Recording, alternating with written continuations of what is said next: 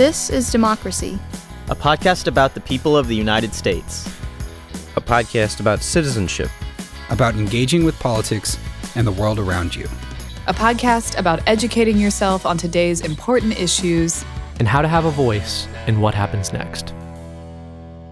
Welcome to our new episode of This is Democracy. We took a few weeks off this summer, and I have to say I missed our conversations. I'm sure our audience did. Zachary, did you miss our conversations? Definitely. I mean, it's really important every week to focus on how our democracy is changing and how we can improve, don't you think? Yeah, I would agree completely. Well, we are fortunate to get restarted at the end of the summer, beginning of the fall, with a really important and eye-opening episode that we're going to have today. We're going to talk about wildfires.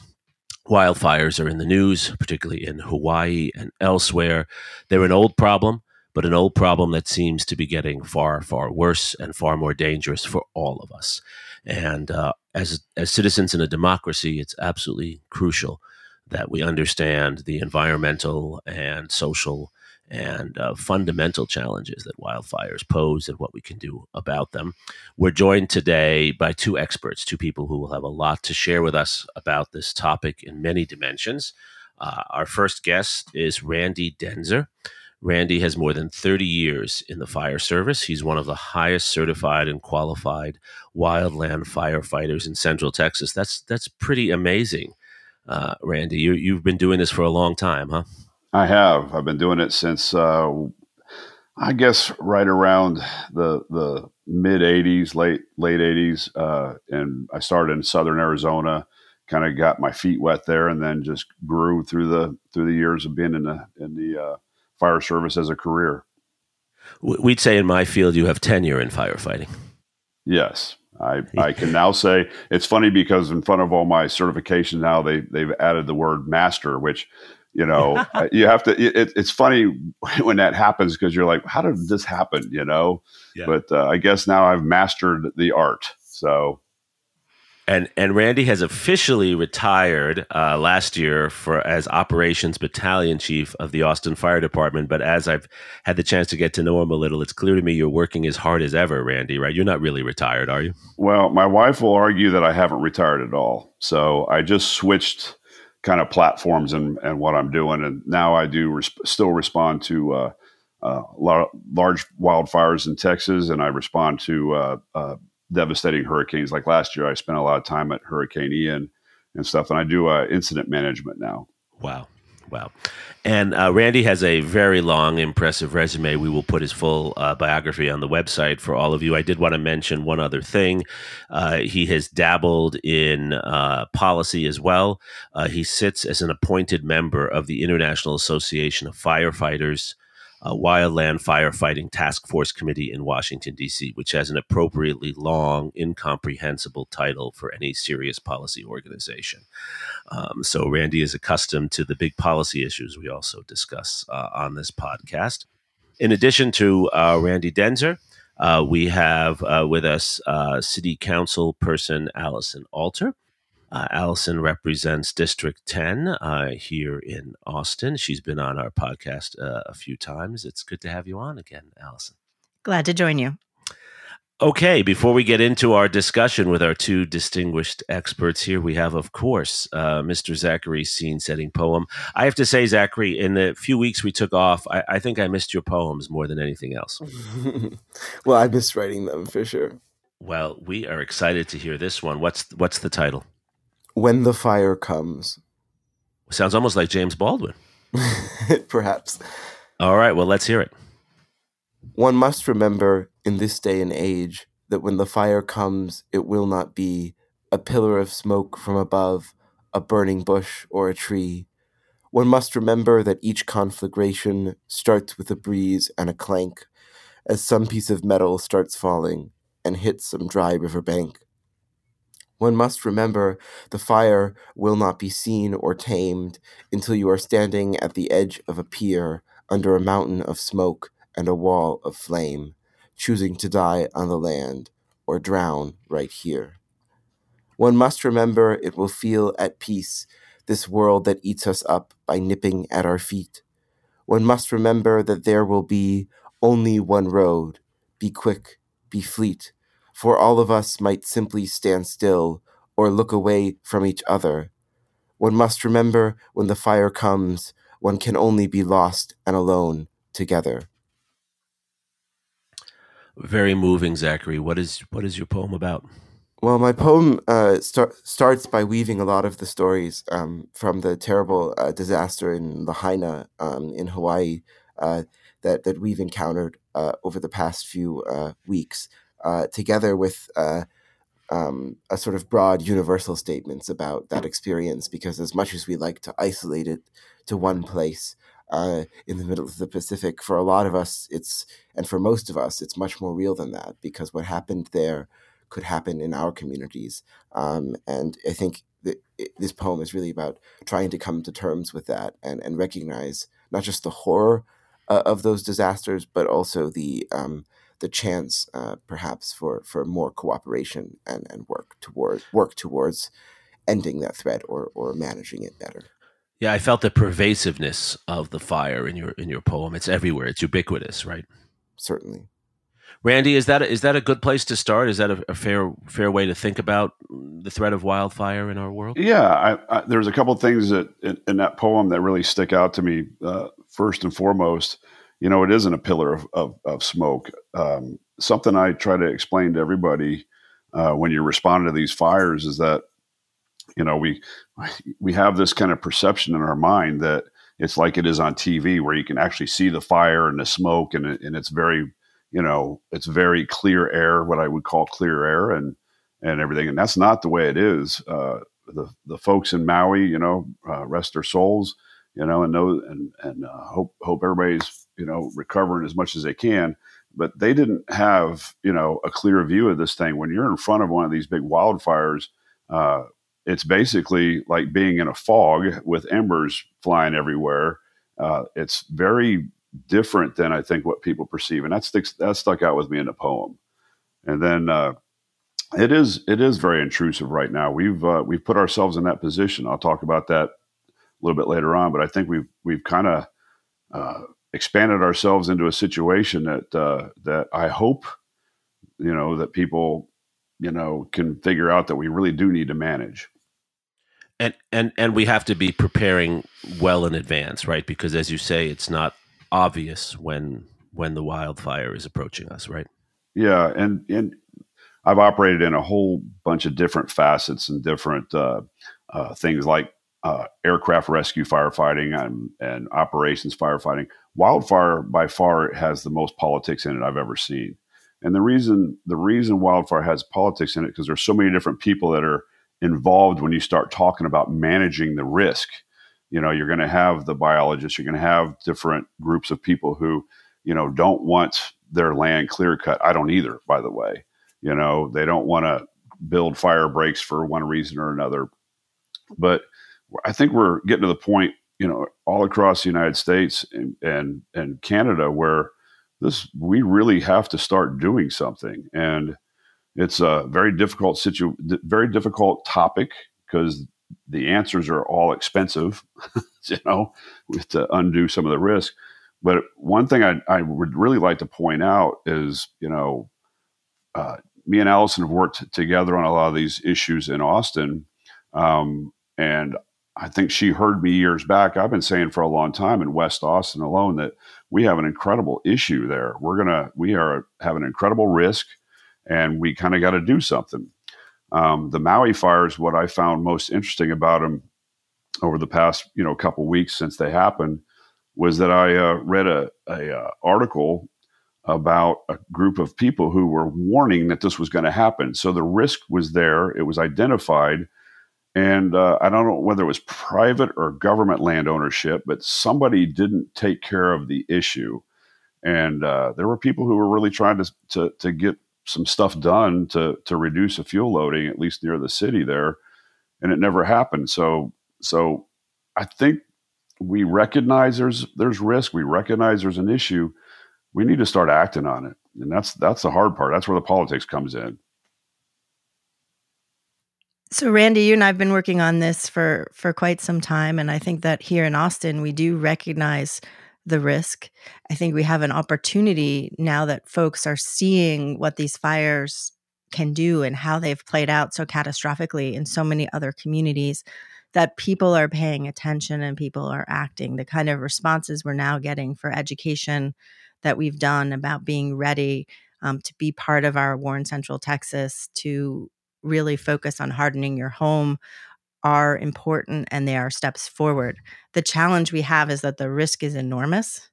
And in any scenario, we were never going to be able to 100% mitigate, because fire is a natural phenomenon. Alison, as you look at this as someone in the belly of the beast, dealing with these really difficult politics, as Randy said, and it really sticks with me, Randy. They said that these are the most difficult politics you've seen. That's saying a lot. How do you, Alison, understand, and how do you convey to people why wildfire is more of a risk today than it's been in the past? So wildfire is more of a risk today because of climate change and because of how we've chosen to build out our communities. There's a place that we call the wildland-urban interface, which is where the wildlands come together with the urban area. And it's in that interface where you have the most risk from wildfires to life and to structures. And the more you build in the wildlands, the more wildland-urban interface you get.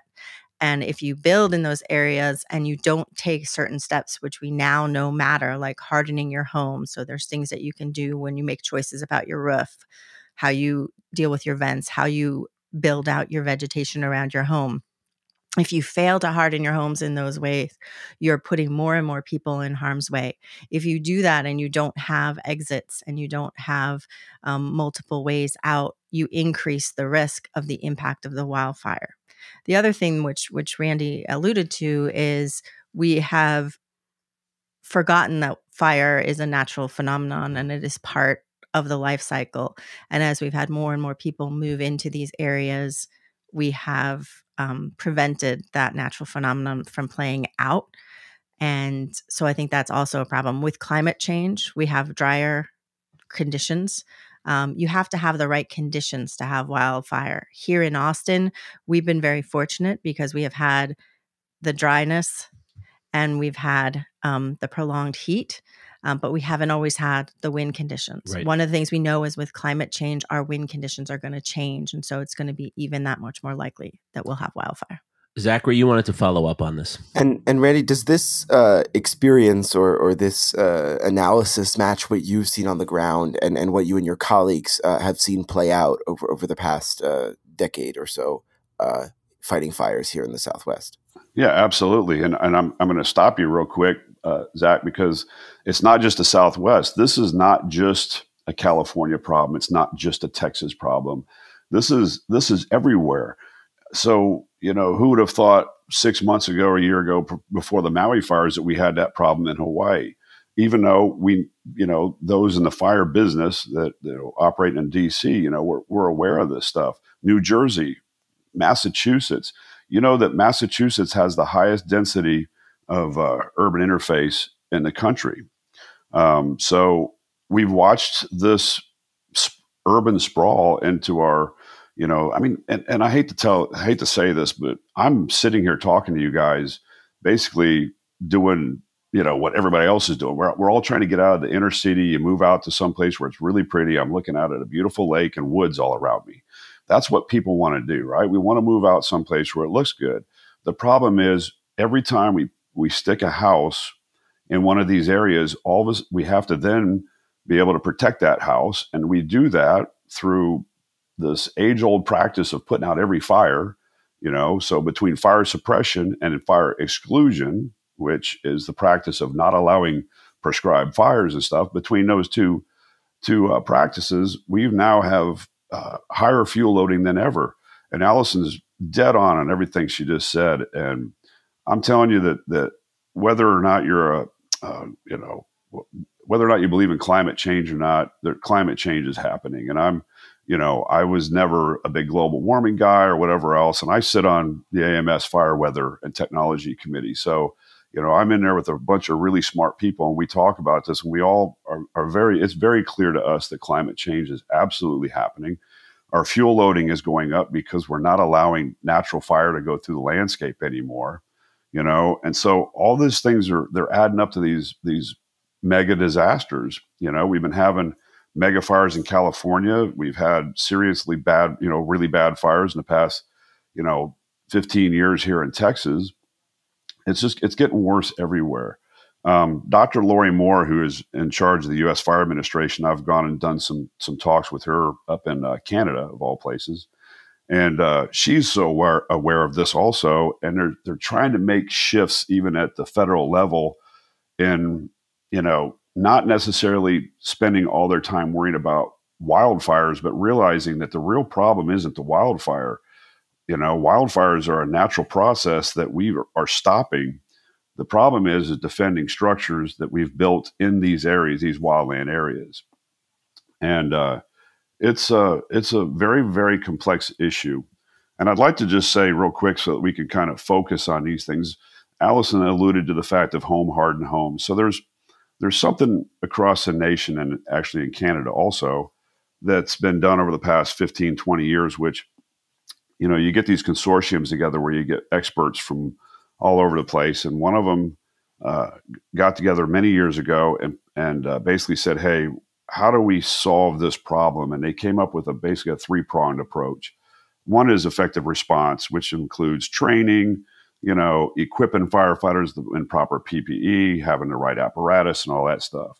The second prong is resilient landscapes, basically meaning we have to do something about the landscapes, right? The lands around the urban interface have to be managed somehow. And then the last one is basically building structures that withstand to these fires. In all honesty, if we had a community, and I'm not going to, Allison's right, we can't make it perfect, but we can reduce what happens during these devastating wildfires just by building our houses the proper way. So I'd like to, when we're having these discussions, just understand that there's those three-pronged approach, and I think everybody agreed across the United States that's how we kind of have to look at this issue. How do we solve it? I'm going to tell you that I think that the toughest of the three really is going to be the landscapes, creating safe landscapes around these places. That's going to be the biggest expense. But Allison helped spearhead the WUI code in Austin, which had some components to it that were left out. I wish that weren't left out, but Austin was the first city in the state of Texas to adopt a wildland urban interface code, which requires new structures being built to be home hardened. And basically, long story short, in layman's terms, you can build your house to where it won't catch on fire. Well, you can't build it to where it will absolutely not catch on fire, but you can build it to where the chances of it catching on fire are greatly reduced. And City of Austin has done that. So all new construction, basically, they have to have certain things in place to make it to where the house is going to be a lot less combustible. Randy, I have good news for you that some of those missing pieces we have implemented and others are in process that hopefully within the next year we'll be doing the vegetation buffer and other things here in Austin to add those to the WUI code. So that's great. I wanted to alert listeners that they can go to atxwildfire.com and find links to a whole bunch of resources there, including information about fire-adapted communities, which will help you with hardening and give you some ideas of some of the steps that you can take for your own And that home. would be relevant for our listeners who are not in Austin too, right? Because these are issues and suggestions that are useful elsewhere, right? Absolutely. That website has information about what you need to take with you. If you want to have a go bag, it has information about what you can do to make your home FireWise. The FireWise program is national. We have one of the highest concentration of FireWise communities here in Austin, but all those materials are transferable to other cities for sure. I did want to add one piece to the policy conversation that isn't really captured in this 3-pillar approach, which is we have to get beyond folks thinking that wildfire is just the fire department's problem. Wildfire is everyone's fight. And while that phrase is common within those who are fighting wildfire, it misses on the policy level that lots of, say, city departments have to be engaged and actively trying to mitigate against wildfire and be prepared to respond. So if you have an energy utility and they're not doing proper vegetation management, they are not managing their risks, you are creating conditions that you can have a wildfire ignite. Here in Austin, our water utility, our water treatment plants are located in the wildland urban interface. And so we need to actually do what you need to do to your home to our water treatment plants. We have a lot of beautiful parks and preserves here, and our parks department has to be managing their landscapes. When you have a storm like we've seen over and over again here in February in Texas, and there's a lot of debris left over, if you don't remove that debris, you are creating fuels that can load the wildfire. If you actually have a wildfire, your emergency management department has to be ready. Your police department, your transportation department, they have to be able to evacuate. And to the extent that those departments think, well, wildfire is not their job, you have a problem. And so one of the things we've been working on and that I've been really focused on in my role as a council member is raising that awareness and getting all of these other departments to see wildfire as something that they have to plan for and mitigate against, from their infrastructure to their personnel policies to their emergency plans all the way through. So I think this gets us, Alison, to one of the key questions in what we do. Obviously, as both you and Randy have been very eloquent on, we have to be aware, we have to be educated. It sounds like Randy is a full-time educator around these issues. And we have to know that this is a threat. And there are things we can do, as you've said, in our building code and our landscape design. But when you talk about a whole city, a whole community readiness program, being ready as a full community, that takes a lot of money. And there are other demands, right? So if all of our agencies, as you say, are going to put resources into this, they might not be putting resources into something else. So how, as a political leader, do you manage that? Do you manage the multiple demands? Because, of course, wildfire is one of the biggest dangers, but it's not the only one. So here in Austin, I think wildfire is one of our biggest risks. And so we really do have to put a lot of resources behind that. But moving beyond that statement, I would say that we take a multi-hazard approach. And a lot of the things that you might think about, say, for evacuation for wildfire, if you're thinking about them appropriately, you'll understand, well, if there's a flood or there was some other situation, you'd also have to have those evacuation plans, that coordination, that communication happening, for instance. With respect to the hardening of homes for individuals, some of that is education, and people have to make choices. It is not true that hardening your home costs more if you do it from the very beginning than just building something else. But if you don't know that you can and should, you won't make the choices, even if they're cost neutral for you.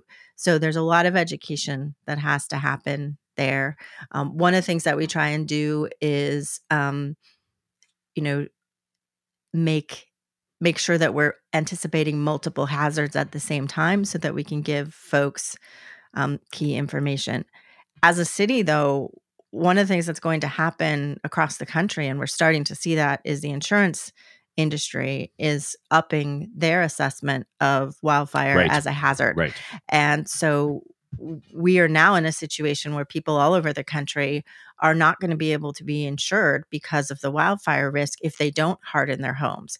And so here in Austin, we are in the early stages of working on a program that we would get certification that you have hardened your home against wildfire, and you'd be able to share that with the insurance agency so that you would be able to get insurance. And so we're trying to use the free market as well to create the incentives and provide the education for folks so that everyone can do the piece that is their responsibility. Right. So as I understand it, you're trying to create multiple benefits for people investing in this so that it helps them with wildfire, but perhaps with other issues as well. Perhaps other financial benefits, other mitigation of other risks, other damaging activities, all of that, one and the same in a sense. You have to find where addressing wildfire overlaps with other goals. That's going to definitely help you to achieve the mitigation and the preparedness. Zachary, you had a question. How do you think, this is a question for both of you, how do you think that this work on the local level, both in mitigation and then emergency preparedness, can work in tandem with efforts on a state and a federal level? I'm sure, Randy, for example, that you've seen a lot of cooperation among different states and federal agencies and local governments when it comes to fighting a specific fire. But what does that look like before the fire or in the aftermath of a fire? Randy? Well, that's an interesting question because I've seen exactly what you're laying out. I've seen it kind of work and I've seen it not work. And I'd like to go back to the first thing you said about local government.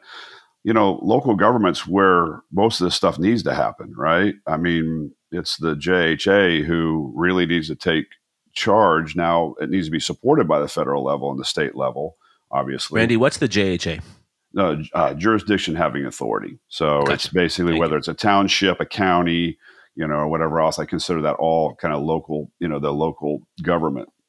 So it really kind of has to happen at that. But what I've been watching through the years, what I've been watching happen is that, you get somebody like Austin, first of all, I'm going to toot a horn for Alison Alter, for the Councilwoman Alter, because she's been remarkable since the first time we first met, and I was working with the Austin Firefighters Association. She's been remarkable, and she's picked up the ball on this thing, and she's been a champion for this, for the people of West Austin and all of Austin, but also the people in her district, which I used to be the battalion chief over, and she lives she's managing or councilwoman over a district that is listed as the fourth or fifth highest risk in the United States. So she really recognized this, and she's done a phenomenal job. But what I've watched happen is local governments, when they do it right, all of a sudden neighboring local governments start asking questions. On the federal side, the U.S. Fire Administration has put out every 5 years they put out a fire report, basically. And in that fire report, it says, hey, this is what firefighters in America are facing. And just so you all know, both 2015 and 2020, the number one problem in the United States was the wildland-urban interface, which, just so you all know, includes not only the structures, but it also critical infrastructure. So going back to what Alison was talking about in terms of water plants and power substations and stuff, that's all part of the WUI.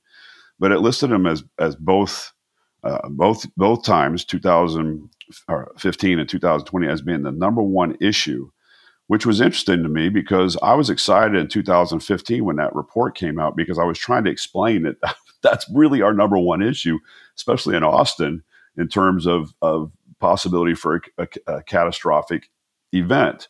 And so when it came out, I thought it would make things move faster at the federal level. It hasn't yet. 2020 came out and kind of reinforced that, and things are happening. We have the right person now in charge up there. She's I can't say enough about Dr. Lori Moore. Also, she gets this. She understands the problem, very well aware of it, and she has a great group of people around her who are trying to come up with solutions to that problem. But I think at the federal level, one of the biggest things that's happened over the past couple of years has been that the Biden administration has earmarked, I want to say, and I don't know the exact number, I've heard anywhere from $5 to $50 billion over the next 10 years towards this issue. And that money is going to go primarily towards that one prong I talked about with the resistant landscapes. So basically fuels mitigation across the country. So there is stuff that's happening. I can't say it enough. Back to the original question, I think that local government needs to be the driver of this thing. I know we sometimes think that the federal government needs to be the one that fixes everything, but they need to be the one who are coordinating stuff. But I think it starts at the local government, and places like Austin has been fantastic. And I'm just going to tell you that with all the work that's been done in Austin, most of that stuff wasn't really created in Austin. A lot of it was. There's been some pretty cool stuff come out, and we came up with some solutions. We've come up with some new stuff. But most of the stuff we were adapting from California, because California has been doing this for years before we recognized it. And so we pull a lot of stuff from California, and that's from the state. So the state of California has a WUI code in place for the whole state. And obviously, if you've been watching the news, that even though you have a full WUI code going in, it doesn't absolutely protect everybody. We're still having mega fires. There's still stuff that needs to be done. So, great question, Randy. I love that you, as a hardworking and committed Texan, have praised the federal government and California in the same answer. That shows how committed you are to this issue. Yes. Yeah. Well, so I'm on a whole bunch of committees that I haven't. There's some of them not even listed, and I'm on a bunch of work groups that I work with. A lot of guys from Cal Fire that I have a lot of respect for. They've been trying hard, and I hate to say this, but we all have to set our politics aside when it comes to disasters as much as we possibly can. I know that a lot of the disasters turn into being political, things, but I'll just say this: when as an operations or a first responder, that's my thing. I go into these places and try to do our best to help people out, and that's the core of what we do. We kind of put our politics aside. You can be sitting in one of these command posts or in a fire engine someplace, and this is even though it's the most political topic I think I've ever dealt with. The guys and girls in the field don't really even pay attention to that when the stuff's going on. And so we got to make sure we equip and train them right. We got to give them the tools they need. We got to make sure that we're prepared before the fire, which is all the other stuff, but it's hard for me to say good things about California. I'll tell you that. So. But I appreciate what you just said so eloquently, Randy. Our whole podcast is about exactly that: understanding the issues, seeing the issues more broadly, so that although we all bring our politics to the table, and that's fine, that we can actually focus on solving problems in our democracy. And this is a big problem, a problem for which there are some solvable pathways, some pathways that will make our society better. And it doesn't matter whether you like California or Texas, you can still, in both California, Texas, and elsewhere, work through these issues in the ways that you've described. Alison, Randy has praised you appropriately for the work you've done in Northwest Austin on these issues, in an area that I'm just learning now is the fourth most vulnerable area to wildfires in the country, apparently. How have you been able to do this? Because you have a community of educated citizens, but citizens who, like Randy, want to live on plots of land with beautiful wooded views and don't want anyone telling them what they should do on their property, and people who don't like to follow rules and regulations that come from somewhere else. So how have you navigated this space? Well, I think it's important to recognize that wildfire, while it is political to make change, is not a partisan issue. And a lot of it has to do with education. For better or worse, people can see that wildfires are a problem all over the country, and they can look out their window and see the fire keg that is there. And so they begin to pay much more attention to what they need to be doing and what the city might be able to do. I want to be really clear, though, that wildfire is a risk for the entire city. There's a ring around the city. If you go to the atxwildfire.com that you can see on our wildfire hub, there's a WUI ring around the city where the risk is. The fire danger. I've heard this WUI thing said a few times. Wildland Urban Interface. Okay. Not just rooting for UT. No. No. The Wildland Urban Interface creates a ring of high risk around the city. Now, the risks are different. So on the east side of town, it's from grasses, and on the west side, it is more from trees and the canyons. So there's different types of fires that we'll see. So a lot of it is education and working within the city to get folks prepared, get everyone on the same page to make sure that they know what they're doing. I want to go back to the earlier conversation because it's important to understand, and this is important for most policies that where you make a lot of traction. The International Firefighters Association, which Randy is a part of and has been pushing out for more training, they have been really instrumental, I think, in creating the building blocks that we're using here in Austin and that other cities in turn are using. We've adapted their wildfire training, responding to the interface as a second level of wildfire training that we're now training every one of our firefighters in, so that they know the difference between a wildfire and a structure fire. I've had opportunity to speak on several panels. And the reason that forum is important because it's one of the forums by which we pass knowledge from one jurisdiction to another. Wildfire is an area where you can learn from other jurisdictions and what worked well and what didn't. You don't have the time to do all of that yourself. Right. And so they are one of the bodies that's really helping to do that transfer of information. We in Austin also do that. So, after the fires in Maui, we're sharing them what we learned in setting up the WUI code, because when they rebuild in Lahaina, they want to rebuild in a hardened way because they now see the risks, and because you can rebuild in a way that's fire adapted without adding costs. If you do it from the beginning, they need to build that in. And so we are talking and sharing knowledge with them of the materials that we have to share with our builders here in Austin. We are also working regionally. So we are about to launch our next community wildfire protection plan. And as you know, as a policy professor, a crisis is a terrible thing to waste. And so right now here, Texas, across the country, we're scared to death about wildfires. Right. And so we need to take advantage of this time. Hopefully we won't have a wildfire, but we need to take that momentum and that attention and translate that to help us move forward and take leaps in our own preparedness. That makes perfect sense. And what I like is this conversation has gone from an apocalyptic opening with Zachary's poem and some of our discussions of these really scary risks and dangers from wildfire to, I think, a very positive discussion about some of the progress we've made, clearly not enough, and some of the avenues by which we can make more progress and make our communities safer without having to fundamentally change our lifestyles. Randy, we always like to close with trying to bring together some of this deeper historical perspective to think about what it is we can do going forward. And I know you've thought and worked very hard around these issues.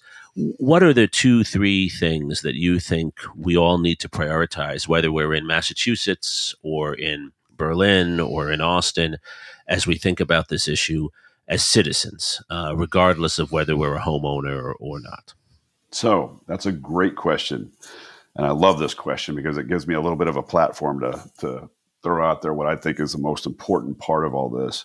And I think, and Alison knows this because I hear that RTI program, the Responding to the Interface, which is the training program that Austin just implemented over the past year or so. I hear it's a really good program, isn't it, Alison? Yes, and I think you might have had something to do with creating it. The reason I'm joking around about that is I was on basically a design team with Justin White out of Colorado Springs and Phil Veneris out of Cal Fire. The three of us built that program. And so I've been out all over the place, all over the United States and Canada, not only implementing it, but also kind of pushing for it. I think that the citizens need to demand that their firefighters are actually properly trained to respond to one of these fires. The reason that's important and why I got involved in this is because I responded to the Steiner Ranch fire and I thought we knew what we were doing and found out within 15 minutes we had no clue, right? We thought we had the right policies in place, and the policymakers in Austin Fire Department at the time, they kept telling me that they didn't want to train the whole fire department, but only the outer stations. And we learned within the first 15 minutes that we ran out of those outer stations. So we had to get crews from all the way from downtown Austin. So this is everybody's fight. I can't say that enough. When the fire happens in Box Springs or whether it happened in Maui, whatever else, every firefighter needs to be trained how to respond to that fire. The truth is that 75 to 80% of the United States firefighters, professional firefighters, have had little or no training on how to fight these fires. There's the program we built was actually one that kind of took all the latest and greatest strategies and tactics out of California and kind of apply them in a way. I had to really, honestly, this is really going back to the California thing again. But I had to de-Californiaize the program. So what we started building, we built it for California, then de-Californiaized it, and it turned out to be pretty good. I mean, it was actually a very big process to actually make it to where whatever tactics and strategies we use in California will work in Massachusetts. There is no national standard on this stuff. This is the greatest fire problem we're facing today, and yet the firefighters aren't trained. The ones who will say they're trained, have 8 hours or less, and this was done through surveys we did years ago from fire departments all across the United States and Canada. The ones that say they have training are 8 hours or less. They're not really trained. So that's a big issue to me. I think that every firefighter should be trained the same so that when Dallas firefighters show up in Austin, they know what they're doing. That's number one. Number two, Randy, if I could just stop you on that. So you think there should be a sort of national academy, like what we do, for instance, with sending members of the National Guard to get federal training? So yes, but I think that you can do it with a national standard that creates regional training centers. And that's what I've been working on both in the United States and Canada, is just setting up regional training centers. And then you do a train-the-trainer program. I'm going to say it again. Alison was very instrumental. I brought it to her, a couple of years ago and said, hey, we need to do this. This is important. And she picked up the ball and ran with it and made sure that it happened. Without her support, the Austin Firefighters Association would have never got that pushed through. I mean, I was trying so hard and was hitting so many dead ends, within the department, because there's obviously everything costs money. Nothing I talk about is free. I wish there was something I talked about that was free. Everything has a price tag to it, training, fuel mitigation, everything else.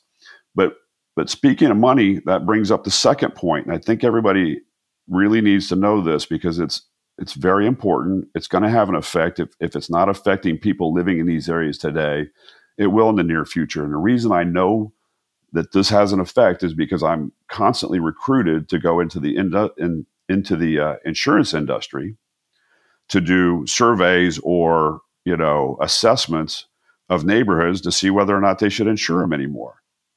And so that's coming, and I've been warning about that in West Austin. It just like Alison said, it will eventually affect everybody, but it'll start. It already has started in river places and places in West Austin where people are having a hard time getting insured because the insurance industry is catching on to the fact that these are going to be just as costly as a moderate hurricane.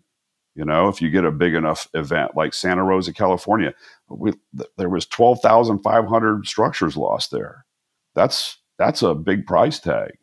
So insurance industry, I think, will probably end up driving some of this stuff. I really like hearing. I did not know that we're doing all the WUI code, and I really like the idea of the fact that if somebody does do the right things, they should get a certificate saying they're doing the right thing, and the insurance industry should be forced to give them a break, for doing the right thing.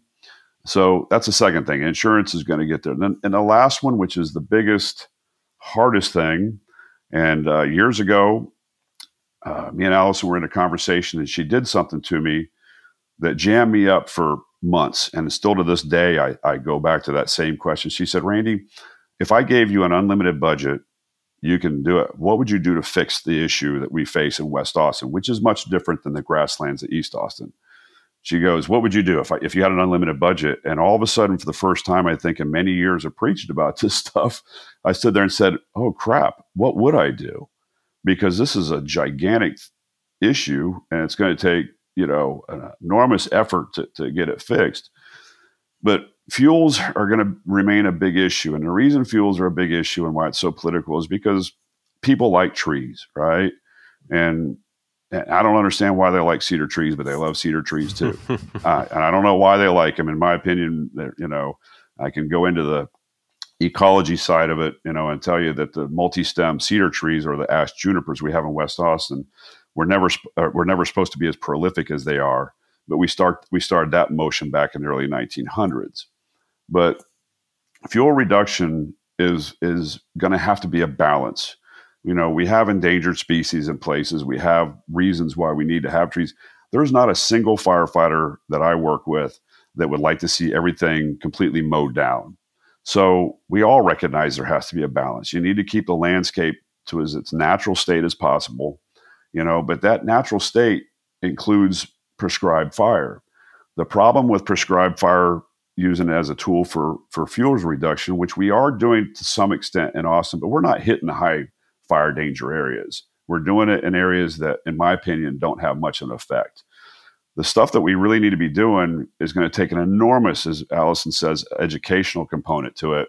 But for fuels reduction, I believe that the answer is going to be more prescribed fire. The problem with prescribed fire is that people don't want smoke in their house, right? But that's better than having your house burned down. But people don't want the smoke in the house. We have one person will have asthma, on a back road someplace. As soon as you light the fire, that triggers their asthma, and you have to shut everything down. But somehow we need to get our society to understand that we need to reintroduce fire as a natural cycle in our higher risk areas. It's counterintuitive, right, Randy? Because what you're basically saying, and I think I understand the biology of it, or at least I can pretend I understand the biology of it. But what you're basically saying is we have to light more fires to stop big fires. Yes, absolutely. And they need to be done in a controlled way. In a controlled way. And here's the problem. The problem is that, you can't make it 100% absolute. So it's funny because, there'll be, I'm going to use New Mexico as an example. They do prescribed fire a lot in New Mexico. But the first time a fire escapes, which it does on occasion, and burns down a couple homes, all of a sudden they shut the programs down. It's terrible. It's terrible and terrible, because people aren't really focusing on the right thing that they're doing, which is, what's really being done is they're actually saving thousands of homes in the work they're doing, right? Thousands and thousands and thousands. Who knows how many homes they've saved by doing the work they're doing. And it might come at the expense of, the fact that a fire escapes and burns down somebody's home. We have to be ready to respond to that when it happens. But I don't know how we do that on a national, or North American level, which is, this isn't just affecting the United States. I'm getting ready to go to Canada next month. I teach in Canada just as much as I teach down here. It's a Canadian issue too. But what's different in Canada right now is that they, I think, have done a better job in the more rural areas at saying, hey, we're going to just manage these fires. We're not going to put them out. And that's why the smoke in New York and all the places up in the Northeast, they were freaking out on that smoke and stuff. Those fires were not being stopped in Canada. They recognize that those fires have to happen to bring back, a more natural landscape. So it's a really important point, and thank you for elucidating that for us. I think I for one understand that particular issue a lot better now. Alison, what are your bullet points for citizens going forward? What can they do? What do you want your constituents and constituents like yours in Massachusetts, in California, and Germany, and France? What do you want them to be thinking about? Well, if you start from the premise that wildfire is everyone's fight, you need to get educated about what you can do to mitigate your own family's risk, being prepared to be able to evacuate, to have the materials you need, know where to go, know how to get that information beyond those channels. You can go to atxwildfire.com and see what Austin's doing, but also link to a lot of the national resources that can provide you with guidance. If you are a policymaker, you can look at what we're doing in Austin and use that as a model moving forward. As a policymaker faced with a very daunting challenge, we're never going to eliminate the risk completely. You have to just do kind of what I've been doing, which is kind of bite off each piece as you can. Remember the 3-pillar approach. Incrementalism. Remember the 3-pillar approach of effective firefighting, fire-adapted communities, and resilient landscapes, and just kind of figure out which pieces you can do when, have an idea of all of the different pieces, and start moving. If you get overwhelmed by how big of a challenge it is, you'll never make any progress. Right. Zachary, as a young person who cares about wildfire, you wrote a beautiful poem about it, obviously. Is this discussion helpful? Is this an issue that young people can start to think more about, and to put it quite frankly, can Can your generation, you think, solve some of the problems that Randy and Alison have described that have been left to us by a generation that's built all these homes in places they didn't build homes before in ways that aren't the safest? Is there a generational motivation here? I think so. I think one of the things that my generation has to do is to think not only about how we can live more sustainably and take advantage of new technologies to do so, but also rethink the relationship that we have with the natural world, and in this case, with fire. And I think that it will require not just a renewed attention to mitigating wildfire and preventing wildfire from destroying our communities, but also a renewed attention to these broader attitudes towards fire and towards, in particular, controlled fire for us to really see substantial progress on the issue. Right. So in a way, it's the way you're describing this, Zachary. It's not that different from issues surrounding civil rights or other topics where attitude is probably the most important element of this. Yes, I think so. Well, I think on that note, that leaves us with both an imperative for action, but also a sense of the possibilities here. The problem is large. We started there with Zachary's poem and with Randy and Alison's descriptions of the problem. But as Alison just said so well, and as Randy laid out with his three focuses or three areas of work, there really are things we can do every single day. And a democracy works, as Alison just said, not when we sit and stare at a big problem and lament that we can't do anything about it, but instead when we incrementally take steps to mitigate and to shift the way we behave for the purposes of serving the larger community. That is what Franklin Roosevelt, who of course is the inspiration for our podcast, what he himself said almost a century ago, that policy change is about taking one problem at a time to deal with the larger challenges around us. And I think Randy Denzer and Alison Alter embody that in the best sense, in a nonpartisan way, in a way that's focused on addressing a problem, understanding it, educating oneself and others about it, and then taking the small steps that are necessary toward a larger set of improvements that we hope to see. Randy, thank you so much for joining us, for sharing your insights, and also for all the work you do. Randy Denzer is, I think, in many ways a hero around these issues. Thank you for being with us, Randy. Thank you very much for letting me speak on it. It's very passionate about it. We can tell, and please continue to share that passion. Alison, you are also passionate about this. Councilperson Alison Alter, thank you for sharing your time and for all the work you do around these issues. Thank you, and I've had a great tutor in Randy. Well, you guys are kind of a dynamic duo. I mean, it's so nice to see public officials who try to understand a problem and actually try to work toward solving it for the greater good. We don't see enough of that. It happens a lot, but it's not the kind of story we see in front of us, and it's a story we need to tell and model. And Zachary, of course, thank you for your thought-provoking, inspiring poem, for your wonderful questions, and for your generational hope, Zachary. Thank you most of all to our listeners for joining us for this episode of This Is Democracy.